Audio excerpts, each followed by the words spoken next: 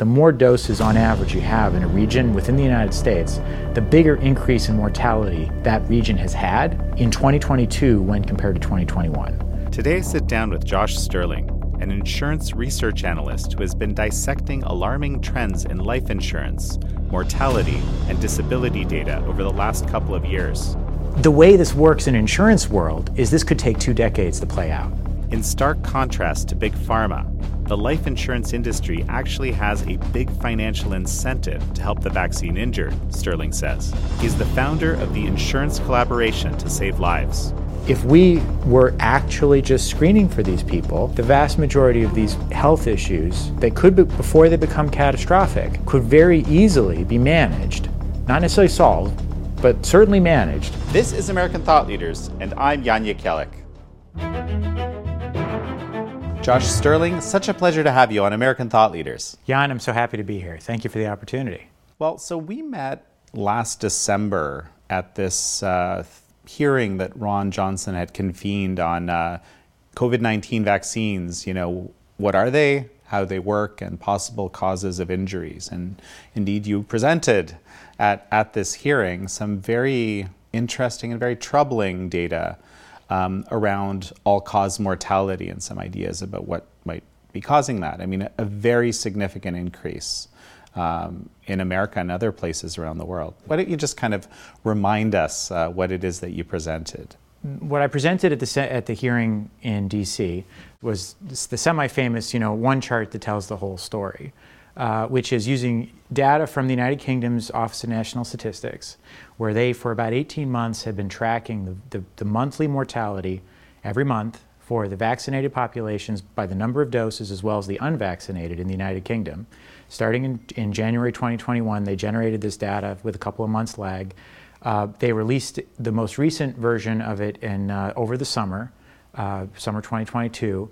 What you see when you analyze this data is you see that although the vaccinated appear to have had lower mortality in the year 2021, in general, in aggregate across all ages, in 2022, generally, the vaccinated have had much higher mortality than the unvaccinated. And in particular, there was a couple of really troubling things that emerged, which is, I think, one of the reasons that Senator Johnson was so interested in this data. You can see that people who only took 1 dose of the vaccine had 145% higher mortality in the more recent months. And that's not a recent phenomenon. That's what's been going on for a number of months throughout this data set. That's probably because they were injured by the shot. And of course, that's a real tragedy because we all know someone who had a bad reaction to the COVID vaccine shot. That's a very common thing, unfortunately. It also showed that on average, across all population in the United Kingdom, you can see that overall, in the last data we have available, there's a 26% higher mortality rate for those who've been vaccinated versus those who haven't. And under the age of 50, it's a 49% higher mortality rate. Those are really troubling numbers. I've gotten a fair amount of interest in what I said in DC, because as I continued, and I simply, just to put a pin in it, if you just take those numbers and you apply them against, in the United States, we have about 3 million deaths a year. And if you use the number of people who are vaccinated, the different proportions in the United States in the different categories, and you apply the experience from the United Kingdom to the United States, you end up concluding that we are probably having about a 20% additional mortality as a result of the vaccine, which, if those numbers hung true, would be 600,000 deaths a year in the United States. And this isn't something where for sure this is the cause, right? Just to be clear. Yeah, no, this is, I used to work on Wall Street, and you were sort of a financial detective where you pull pieces of data from lots of different things to try to figure out what's happening right now and what's likely to happen in the future. And so, we're working with lots of different types of data and consulting with medical doctors and, people in the insurance community, public health researchers. Ultimately, there's a lot of different ways to look through the numbers. And I think there's at least 3 or 4 different ways to triangulate into a similar conclusion from big data sets that have tens, if not hundreds of millions of people in them. But ideally, we'd all like to do a lot more research to know for sure. Because there are other reasons why there might be higher mortality. I guess, for example, when the shelter-in-place policies were very let's say they were active, right? And actually in the UK it was a bit different than here too. That's interesting, but that, arguably could be a factor that plays in. How do you tease that out? Well, let me share some data I think that could speak to possibly speak to some of that. One of the data sets that insurance people in particular look at is non-COVID mortality. So let's just set aside COVID and just talk about what's going on besides COVID. That's sort of what that means. And in the summer of 2020, peak lockdown in a lot of places, there was a little bit of a blip in non-COVID mortality. I think that was probably attributable to, sort of social deaths, from isolation and loneliness, a loss of job and alcohol and fentanyl, things like that.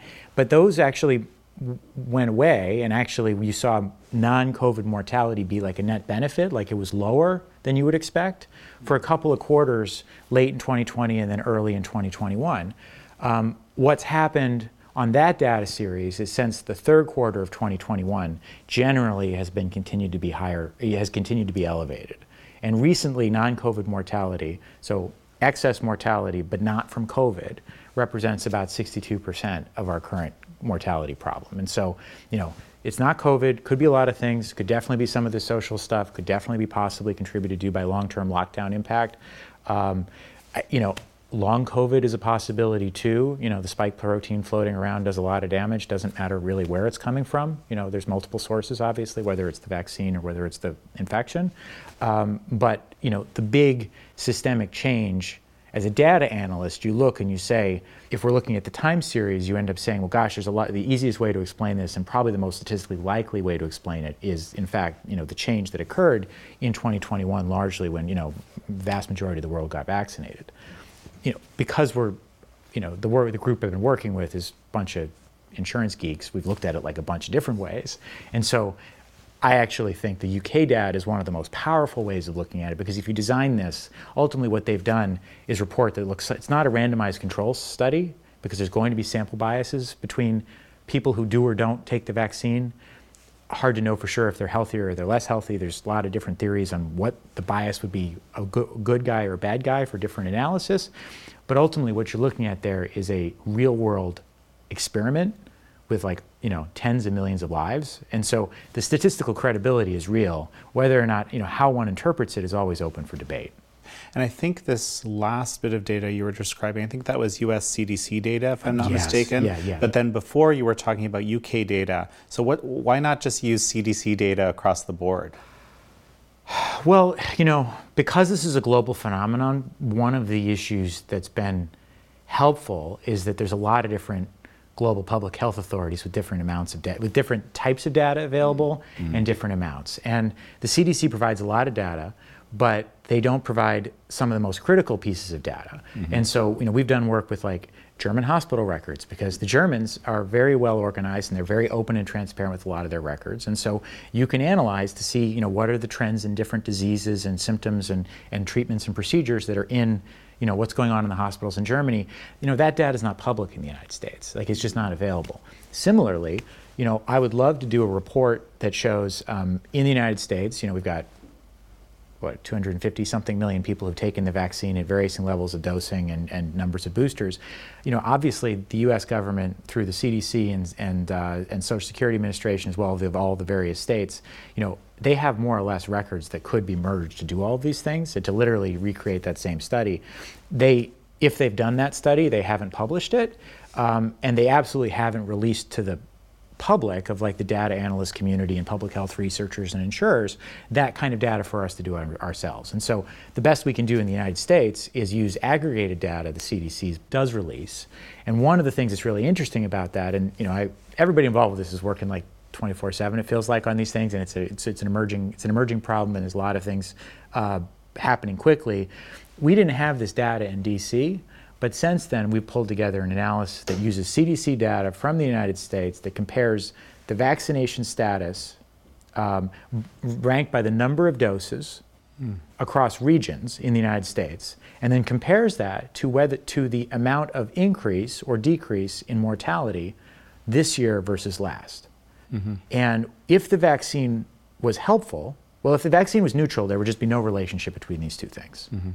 if the vaccine was helpful at reducing all-cause mortality, you would see that the more doses a region, state of Vermont or Maine or Hawaii or Connecticut or someplace that's pretty highly vaccinated, you would see lower levels of mortality year over year because people got more vaccines than in other places, which who didn't do as much for whatever reason.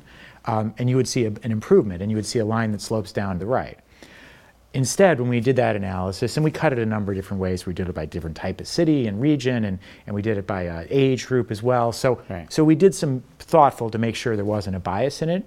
But no matter which way you do it, what you end up seeing is the chart goes, the line that you create, a regression line, goes up and to the right, which is simply to say that the more doses on average you have in a region within the United States, the bigger increase in mortality that region has had in 2022 when compared to 2021. And so that is an aggregate statistical tool that largely, it exactly confirms the conclusion out of the UK data. It's a different way of doing it. It's a totally different data set, but ultimately it leads to a very similar mathematical conclusion, which is a really unfortunate one because, obviously hundreds of millions of us have either personally or our friends and family and all of society have to now deal with these consequences of what are the long-term health consequences relating to these, and I'm obviously hopeful that we can, as a society, start to focus on those because that's the opportunity to try to solve this problem is focusing on health. There's something that's a bit unintuitive, but I think you're arguing that it kind of tells the same story. One of them is that what you just described, this regression line, the more boosted people are, the mortality among those groups increases, right? But in the UK data, I think you said that it's the it's the first shot that actually shows the highest mortality. So how are these things not in opposition to each other? It's a really good question, Jan. They have to do with how the data is structured. On an individual basis, I think you can make a better prediction for an actual person's mortality risk based on the UK data, which is to say that if you took one dose and stopped, which is what that means, because it wasn't a design study, it's an observational study. It's literally just, did you stop at one dose? Then we can infer that based on the statistics we have from the UK that you're likely to have substantially higher elevated mortality. The reason that we speculate, or I think intuitively, that explains that is that these people stopped because they were injured on the first dose. Basically, they said, okay, I'm not doing this again. Within 21 days, they were supposed to get a second dose, and they said, no, I'm not going to do that. In the US, that's about 12% of Americans. What the data here would suggest is that if the relationships in the UK are the same in the US, that's those people would have a 145% higher mortality rate. And the reason that doesn't carry on to the US data in aggregate is because when you look at big groups of people, the little individual signal there of their behavior is washed out. Because really what we're just saying is, well, were there more doses in Georgia than there were in Alabama or Vermont versus Maine or something like that. And in that case, it's all just, it's just a question of what's the aggregate level of dosing, in which case, if you use the regression line on that sort of data, you end up being able to very clearly draw like a conclusion that says, the slope of the line is basically how much mortality increase you're getting from every dose. And so it's about a 7% increase in aggregate mortality from US data per dose. And if you're over the age of 50 and you took all 5 doses, that'd be a 35% increase. Right, because, and just for the benefit of our viewers and my own sanity, the bottom line is that you have in the UK, there's actually, that there are these specific people that have had 1, 2, 3, 4 people that you're tracking. In the US, you can only say that overall in this state or that state, this is what it looks like. Yeah, that's exactly right. The UK statistician, the statistical department in the UK is really good, and I think they seem like they're really good in Germany too. And so we have better data to work with overseas. But the data we have here is troubling, and that's where you get. We started our conversation talking about excess mortality generally. As of the third quarter, COVID is really, it's in the rearview mirror now. We still have 12.5 I mean, it depends on how you calculate these things, but if we sort of use CDC numbers and then compare it to 2019, current elevated mortality is elevated by about 12.4% in the third quarter of 2022 relative to where it was in 2019. Approximately, that rounds up to 400,000 people a year, just on that number. And so that's across all age groups. Well, it is across all age groups. You get into measurement questions with the different age group levels because of, to be honest, challenges in the pull forward effect in trying to figure out, which is particularly extreme in the older ages, right, where the severity, the increased mortality isn't as extreme for the older ages, largely because, than the younger ages, largely because there's about 1 million people who died in 2020 and 2021, largely in the older ages, who otherwise, if they hadn't died in those years due to COVID or due to failure to treat COVID or bad hospital protocols that led to like deaths that were not necessary, if those people hadn't died then, they would be dying now. But since they've already died, it looks like we've got less death now. That's not really a win. That's kind of double counting. You would say it's a distortion, right, and a Wall Streeter might talk about it as a pull forward effect, like when a retailer runs a special and a promotion, and they sell a lot of extra toasters this year, but then nobody buys the toasters next year because they just got a big discount, and so then their numbers are much lower the following year. And that's what I think is going on in a lot of the U.S. in particular, because we had much higher mortality than a lot of other countries. For a variety of reasons. We have a bigger pull forward effect too, which is why it looks like on some measures we have lower mortality right now than in other places. Well, it was concentrated, of course, on those higher risk, groups, especially the of significantly advanced age. Yes. Oh, yeah. Yes. Okay. Wow. So you're clearly a numbers guy. So why don't you tell me how you got interested in this? Because on the one hand, of course, the numbers are fascinating in themselves, but they're also pretty morbid, and at the same time, I guess you could get in a lot of trouble looking at these numbers from what we've seen over the last few years. So tell me a little bit about how you got here. The short answer is I've been an insurance guy my whole career, and I've had enough prior experiences looking at numbers that are controversial and getting in trouble that didn't push me away. I'm not an economist, but every morning I wake up and I look at a whole bunch of charts about the economy because I'm a former Wall Street guy. I like thinking about numbers. I like understanding the relationships of things. And so, with all of a sudden this explosion in public health data coming out, and it led me to this journey of trying to understand what's going on. Along the way, I became passionate about it as a matter of faith and of calling that I want to try to help people, because I began to realize what the data was saying, and I began to either meet or see people who anecdotally, I'm sure they're just anecdotes, but they're real people who are in some fashion harmed by COVID policy generally, but in particular some of the things that are driving mortality now, and morbidity and disabilities are up through the roof too, at all record levels in 2022. I just felt moved to try to help folks. Ultimately, that's why I'm here with you today, and that's why I got involved with Senator Johnson last month. Well, you're a father, as I understand it. I am. I've got 2 beautiful girls. I'm very lucky. They're okay. And and I saw videos of people like Maddie DeGarry, the poor girl who was in the Pfizer child study, who suffered completely debilitating paralysis. I mean, I can't speak for her. I'm not sure her current status. But ultimately, the stories are heart-wrenching as a father. As a professional analyst who likes to read things and likes to look at numbers, I read the child study, the Pfizer study, and realized that they didn't even code her as a serious adverse event. And that starts to piece together. I began to realize there was a lot to this, that I, as a moral duty, as a humanitarian calling, I should try to use those skills which I learned on Wall Street for a better and more noble purpose, and that's why I've been trying to help. Insurance industry data is very difficult to interpret. This is what became your specialty, to try to kind of tease through it and explain it to the Wall Street types who are deciding how to deal with different realities. And you were quoted in this story about Lincoln Financial and their kind of unusual downgrading. There seems to be some kind of, I'll use the term signal, in one insurance company at least that suggests that there's increased mortality and they're concerned about it, but you're not seeing it in other places, right? So is that really a signal that needs to be looked at? I think you're seeing it in the raw data.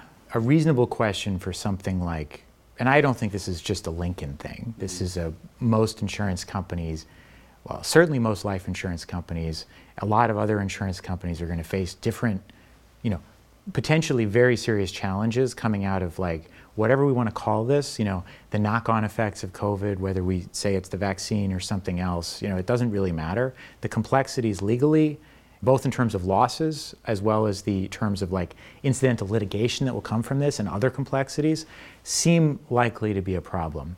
But for your viewers, I used to be a professional insurance analyst, and I for many years I kept a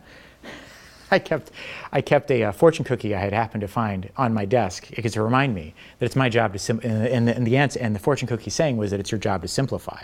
But the simple story for like life insurers in particular, insurers generally, is that their accounting, it is not bad, it's the way it's designed and they follow the rules.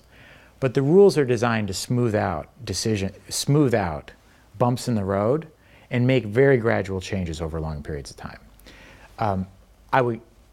They also, as an industry, don't have really to borrow any money.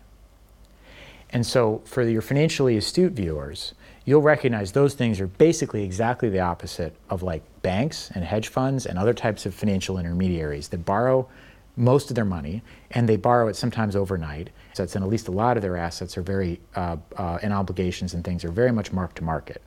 And so what looks like a canary in a coal mine in the insurance industry for potentially huge problems, which is, a leading industry player like Lincoln Financial to get downgraded, from A+ to A, and I'm not saying anything bad about Lincoln, I don't think it's their fault, but to be downgraded because their policyholders are keeping their policies longer as they age, presumably because they want their protection, presumably because maybe they're feeling like they're not as healthy as they were hoping to be, that would argue for potentially more losses in the future relative to higher mortality because the policyholders themselves are revealing through their actions, their choices to keep their policies, that perhaps that there's like adverse health signals. Basically, you're saying people are not canceling their insurance policies at the normal rate, and that indicates that there is, that people have health concerns, so they're keeping them. Am I reading this right? Yes, okay. That would be the best interpretation, I think. And if you finish that, if that's the underlying signal, and that's the way I interpret it, and it was a big industry, AM Best, they regulate insurance companies. I've talked to them a number of times about these issues. They were very kind to quote me in this article talking about that and basically saying, hey, we think this could be a sign of things to come, politely. And again, it's not a Lincoln thing, it's a systemic thing. The way this works in insurance world is this could take 2 decades to play out. And if this is unbelievable, people who've heard of long-term care, maybe some of your viewers have these policies. The insurance industry was writing them gangbusters in the 1990s. GE back in then, those days, was a life insurance company, among other, well, they did all sorts of things back under Jack Welch in the 90s. They sold that business in part because of all the money they were losing in long-term care in the mid-2000s. Took it public, it became Genworth. Genworth, over the past decade, completely imploded because it took them, so now we're talking about the 2010s, from problems created in the 1990s. But they, had lots of financial troubles, got downgraded, became more of what they call a company in runoff, doesn't really write new business. The regulators are very much looking over everything they do. GE, 4 or 5 years ago now, shortly before COVID, surprised the world when all of a sudden they found they still had problems relating to long-term care buried in GE in like 2018, in a business that the world had basically thought they had gotten rid of in 2004 or 2005, relating from bad decisions made through a lot of things relating to long-term care insurance policies that were made in the early 1990s. And so like life insurance accounting in particular is very long duration, and it's important to look for the signal and not to get too hung up on the accounting, because the accounting is going to take a lot longer to play out than the actual underlying reality. I want to switch gears a little bit. You mentioned that Germany has really good data. So what is this German data showing? So the German data, we were able to get access to a large with, aggregated information from tens of millions of individual hospital visits into based on basically procedures and diagnoses and billing codes. This is the kind of work a good health insurer would do, is they want to understand, what are we paying for? How does that change over time? What are the trends? Are there signals in different types of procedures? Because obviously, if you think about what's going to predict the funeral home, you got to look at the nursing home, and what predicts the nursing home is the hospital. You want to look further up the chain to see, sort of get closer to the actual underlying health issues to try to predict what's coming. I guess the most important thing we saw was there was a lot of variance. There was a lot of evidence that there's multisystemic harm. There's lots of stuff happening. It's not stable. And there's lots of different types of bodily systems that seem to be affected. It's also, I think it's worth noting that there was a lot of very high increases in like the other and unknown and we're not really sure category.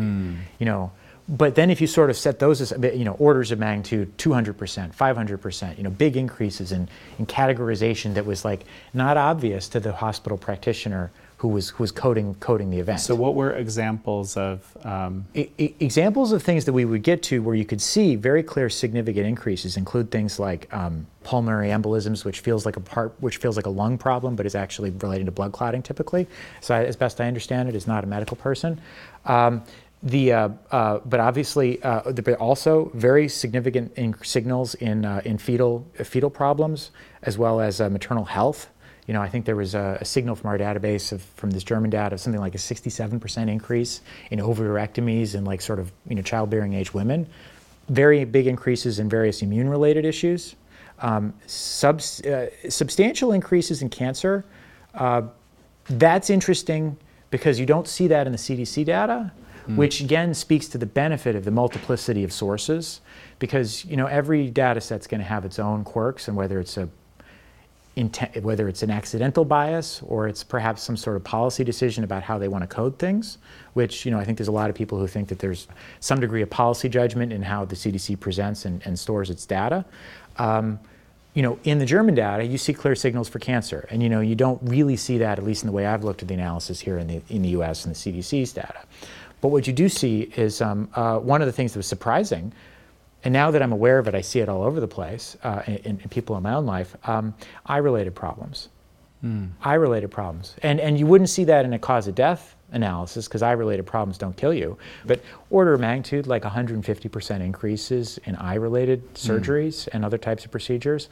And since we discovered that, we talked to some practitioners and they said, well, gosh, that very easily, and they, could be explained by microclotting within all of the super small eye, and so just as you might have like, cerebrovascular and other things would show up in these data sets, basically blood clotting that causes a problem, not in just a general sort of place like your leg, but in a critical bodily organ, like your eyes or your lungs or your, kidneys, that this is actually, it happens to be a sort of a logical secondary effect.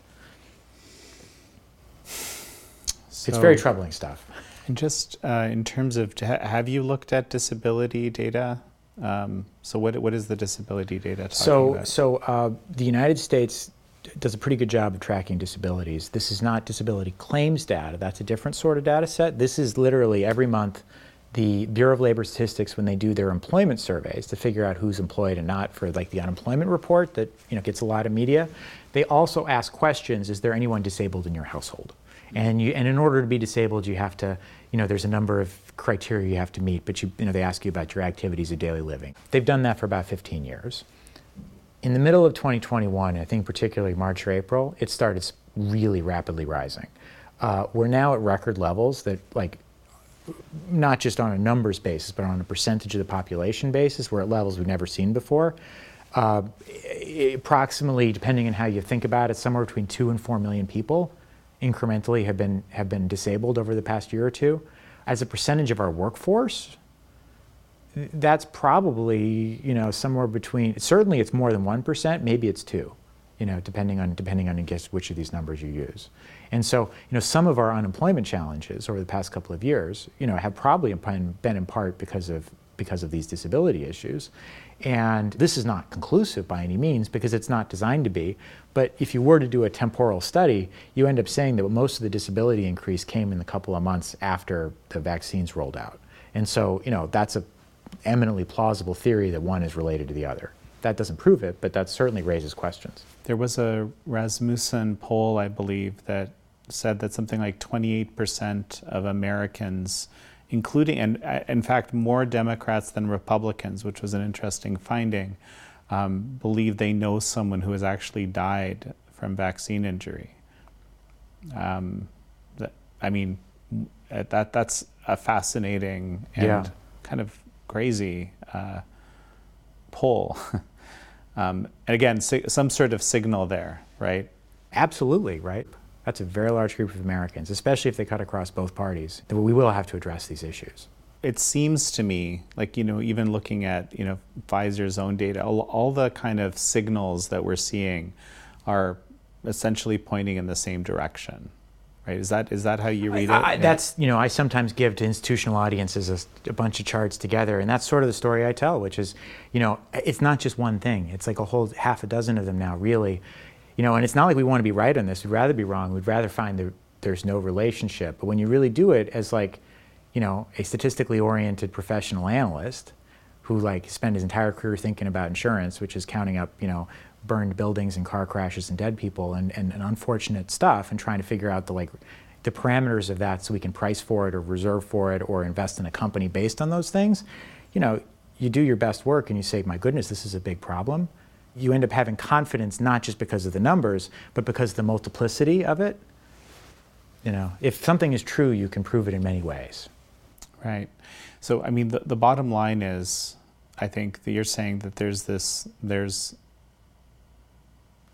very significant mortality that's happened. I'm kind of, I'm really interested in, how you're thinking about trying to rally, I guess, some sectors of society, which might be difficult to rally around something that a lot of people don't even want to admit exists at this point. I'm talking about this excess mortality even as a reality, right? You can't hide that. Yeah. I think there's a lot of different people doing different things to try to help. My focus has been and is going to continue to be, how can I bring the global insurance industry in to be part of the solution? And the reason I'm doing that is because I know the vast majority of people who work in insurance do so because they want to help their neighbor, and they're not central to this problem, but they're dealing with its consequences. There's something like $7 trillion in the life insurance industry in the United States alone in terms of assets. I've been on the phone for the past 2 weeks with lots of important people in the insurance industry because we're founding an organization called the Insurance Collaboration to Save Lives. I've been shocked and blessed by the amount of momentum that we're starting to get. And we're absolutely not pushing, a vaccine-focused message, because that's a divisive message. It's a divisive message, ultimately. And to your point earlier, there's only so much anybody can know.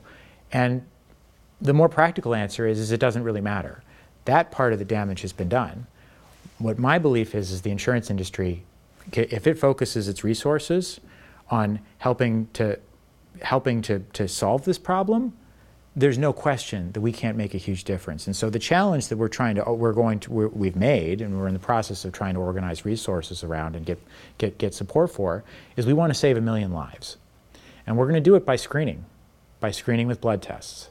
Because the vast majority of things we just talked about, without inventing new science, we can figure out the symptomology of people who have subacute problems relating to myocarditis, relating to blood clots, relating to a lot of these infections, autoimmune type stuff, inflammation, number of different sort of very standard medical technology deployed at scale in a cost-effective way to figure out who are the 5 or 10% of Americans today are at risk of some potentially catastrophic outcome, but they're not aware of.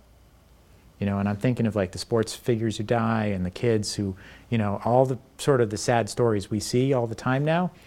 If we were actually just screening for these people, the vast majority of these health issues that could be, before they become catastrophic, could very easily be managed, not necessarily solved, but certainly managed with amazing medical advances and simple things like blood thinners or changes in lifestyle. You don't want to be a power lifter and going to the gym and using a ton of adrenaline through your weakened heart if you've got a weakened heart. If we can help at scale people understand their current health situation, then absolutely we can save a bunch of lives. And the scale of this problem means that something like 1 million lives is not crazy. Doing that, we're also going to dig up a lot of data. That's not the focus. The focus is saving lives, but ultimately, we're flying blind. I'm really good at what I do, but I wasn't a public health researcher. And we've gotten all this data to realize that we see signals of problems and we have really good hunches based on the data and piecing it together, but we don't know for sure. The only way to know for sure what's going on with Americans' health right now is to go out and test them. And until someone else can answer why we've got excess mortality, I think that's got to be the expectation we should be asking for. Is whether if you're a sports team, you got to test your players. If you're an airline, you got to test your pilots. If you're the military, you got to test your soldiers. If you're an employer, maybe you should test your employees. This doesn't have to be limited to insurance. But what's special about insurance is insurance cares. Insurance has a lot of money, and insurance has always been a leader. For safety. Auto safety from the insurance industry. Worker safety from the insurance industry. Electrical device safety, Underwriters Laboratories, is from the insurance industry. Building codes and fire departments from the insurance industry. This is what we do. We try to help people and prevent loss. Well, and you're incentivized to do that. I think we're incentivized to do. This is I think the key, because I've learned, and I've mentioned this on many interviews, from Thomas Sowell. Thank goodness, at one point, looking at the world not from the goals people have necessarily, but from the incentive structures that exist. So, the thing that tells me that this is a very promising direction that you're taking, well, a couple of things, okay, just off the top of my head. One is that you're talking about, lifestyle choices might actually be a solution for people. Like, for example, knowing that they have some kind of, condition that they need to be careful about, that they didn't know about before, for example. And then maybe making lifestyle choices that might be enough to basically deal with that risk, with that increased risk, for example. And the second side is, of course, that the insurance companies are going to be extremely incentivized to try to reduce, problems, upstream problems, which you're describing are certainly happening now, and based on the criteria you mentioned, you would assume will continue. But in terms of accountability for what has happened, you want to leave that somewhere else. Well, there's a lot of folks involved in all aspects of this. I just don't think that's where we add any particular value. I think from an insurer's perspective, this was like a hurricane. A hurricane came through, we'll call it whatever it was. There's now a bunch of people that are damaged and injured, and instead of it being like buildings without roofs, where we got to help you get some sort of tarp over it quickly, get you some temporary living expenses, and get thousands of our people from all over the country, down in Florida or Louisiana, wherever it is, try to put people back together. We got to use that same muscle and that same energy and that sort of care for our neighbor that's sort of central to what the whole purpose of insurance is and what most of these companies care about and think about, especially the mutuals. We just got to use that on a different field, which is there's a lot of sick people that don't even know they're sick, that need to be helped, that we could help.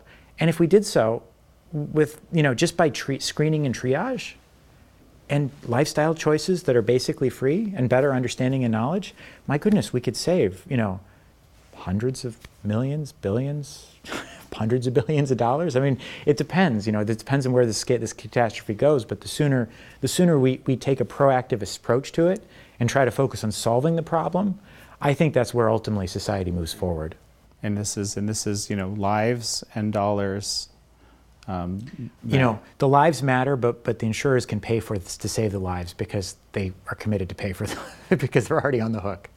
And so they can, and that's loss mitigation. That's what insurers do all day long. So let me ask this, okay?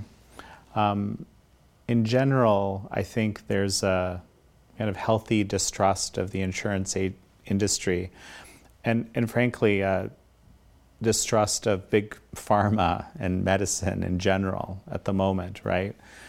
So, and you're advocating for, very large scale testing, which of course someone is going to be making money out of, and then someone else is going to be getting the data of.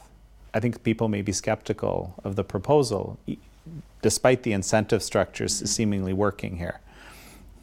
I think you're right. I mean, we just, in some ways, I'm laughing as you said it, because we just lived through this whole, test, and then of course, depending on how much you're plugged into that, you realize a lot of that wasn't even meaningful.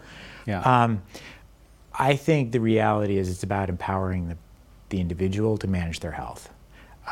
It's not the place of the life insurance industry or disability insurance industry or anybody, but really the individual to make the best decisions they can, including by using doctors and the teams of professionals that are out there. But the thesis here is basically that people just don't know, and we have a duty, because of where we sit in the economic chain, that we're staring these numbers straight in the face, and we have a humanitarian duty and a unique opportunity to try to be able to save people, or at least to empower them to then consult with their local doctor and make changes that they need to better manage their health. If there weren't this otherwise inexplicable rise in excess mortality, it really wouldn't be the insurance industry's place to do this, or maybe at least it wouldn't be necessary. But, no one else is offering to do it, and it needs to be done. And I think we could start this. And as you're saying that you're getting significant buy-in from people. People are excited about helping. People don't want to be in the middle of a political fight between left and right.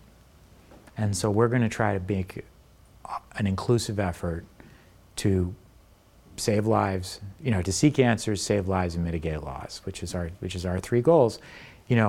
I think we're going to help a lot of people, and we're going to the other aspects of all of this, I think there's really good professionals that are going to focus on in their efforts to help society rebuild.